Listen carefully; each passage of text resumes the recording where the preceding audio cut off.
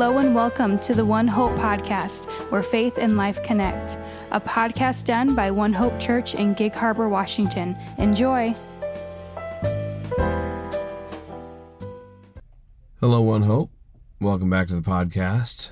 My name is Joel Price, and we're reading through Luke chapter 19 today.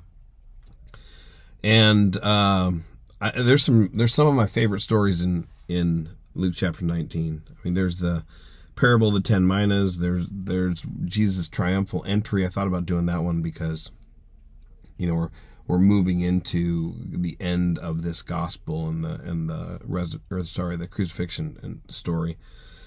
There's the cleansing of the temple, which is actually one of my favorites ever. I love that side of Jesus. Maybe because I'm a little bit of an angry person to begin with.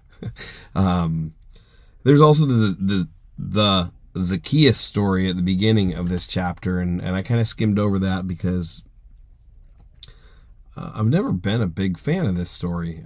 I know that's strange to say, but maybe it's because I'm short and Zaccheus is short, and I don't really want to think about that. But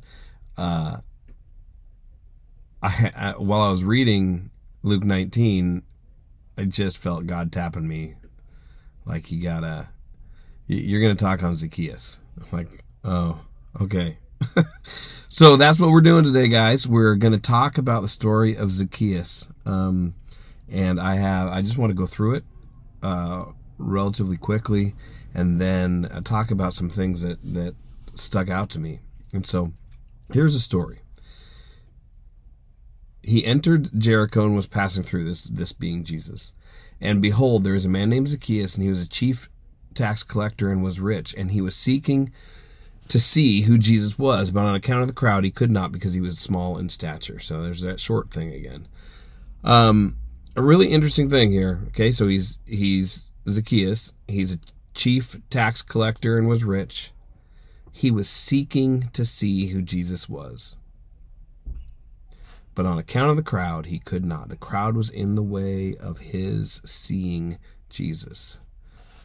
We'll come back to that. So he ran ahead and climbed up a sycamore tree to see him, for he was about to pass that way. Jesus was about to pass that way.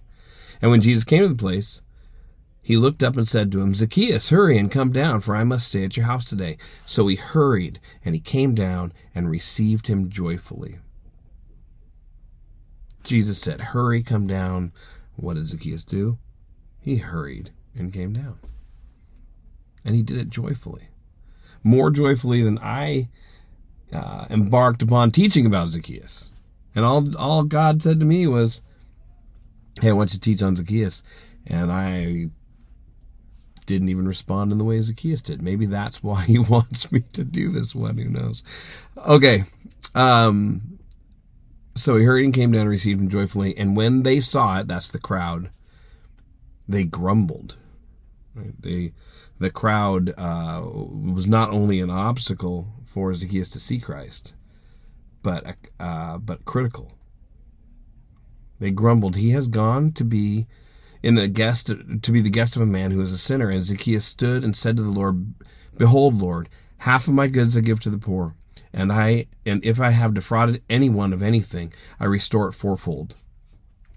So not only does he respond to Christ by giving half of his goods away, he also vows to restore relationships with those that he lives with, to love his neighbor and to honor God. I mean, what a beautiful picture of what God actually calls us to do. Love the Lord your God with all your heart, soul, mind, and strength. Run ahead. Get ahead of the crowd. Climb up in a tree. Fix your eyes on Jesus. Do not let anything get in the way. Heart, soul, mind, and strength. Love your neighbor as yourself. And that's what Zaccheus does. And Jesus says to him, today salvation has come to this house, since he is also a son of Abraham. For the Son of Man came to seek and save the lost. So it turns out the Zaccheus story is a pretty good one. 3 takeaways. Zaccheus doesn't let anything get in the way of setting his eyes on Jesus. He seeks him. He runs ahead of the crowd. He gets in a place where he can see clearly the Christ who is coming near. So I would ask you a couple questions. Do you need to change your point of view? Are you small enough in stature that the crowd is in the way of you seeing Jesus? Do you need to alter where you stand so nothing is in between your eyes and Christ? Number 2, Zaccheus meets the Lord. He hurries to the Lord. He obeys enthusiastically. And it brings up another question. Is Jesus asking anything of you? Is he tapping you on the shoulder and saying, I want you to teach on Zaccheus? I want you to write a book. I want you to talk to your neighbor. I want you to share with your coworker. I want you to forgive your sister. Is Jesus asking something of you? And are you hurrying to obey? Number 3.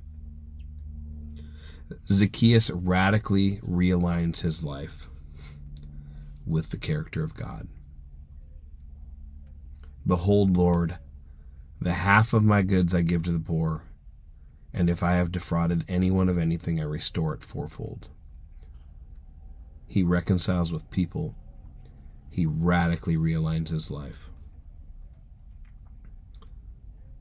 Does your life, your possessions, do your interactions reflect an encounter with the Son of God? Zaccheus met Christ, and he changed everything about his life. He did not operate as the world operates any longer. Is that what your life looks like? I know these are hard questions, and it's kind of unfair, and full transparency, I don't live up to any of them. But they are questions that God does ask of us. And there is a standard that he holds us to. So I'll leave you with a few verses from Hebrews 12, because they do remind me of the Zaccheus story as I walked through it.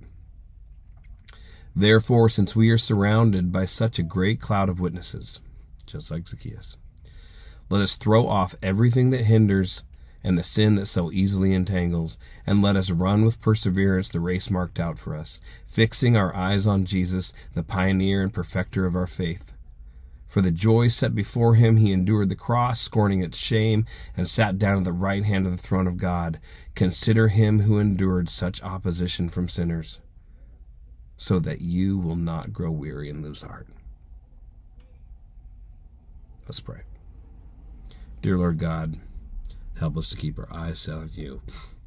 Help us to remove and to run away from, run ahead of, climb above anything that gets in the way of our sight fixed on you. Help us to align our lives to you in a radical and meaningful way, Lord, and help us not to be slow to obey, but do it with joy and enthusiasm. Thank you, God. In Jesus' name I pray. Amen.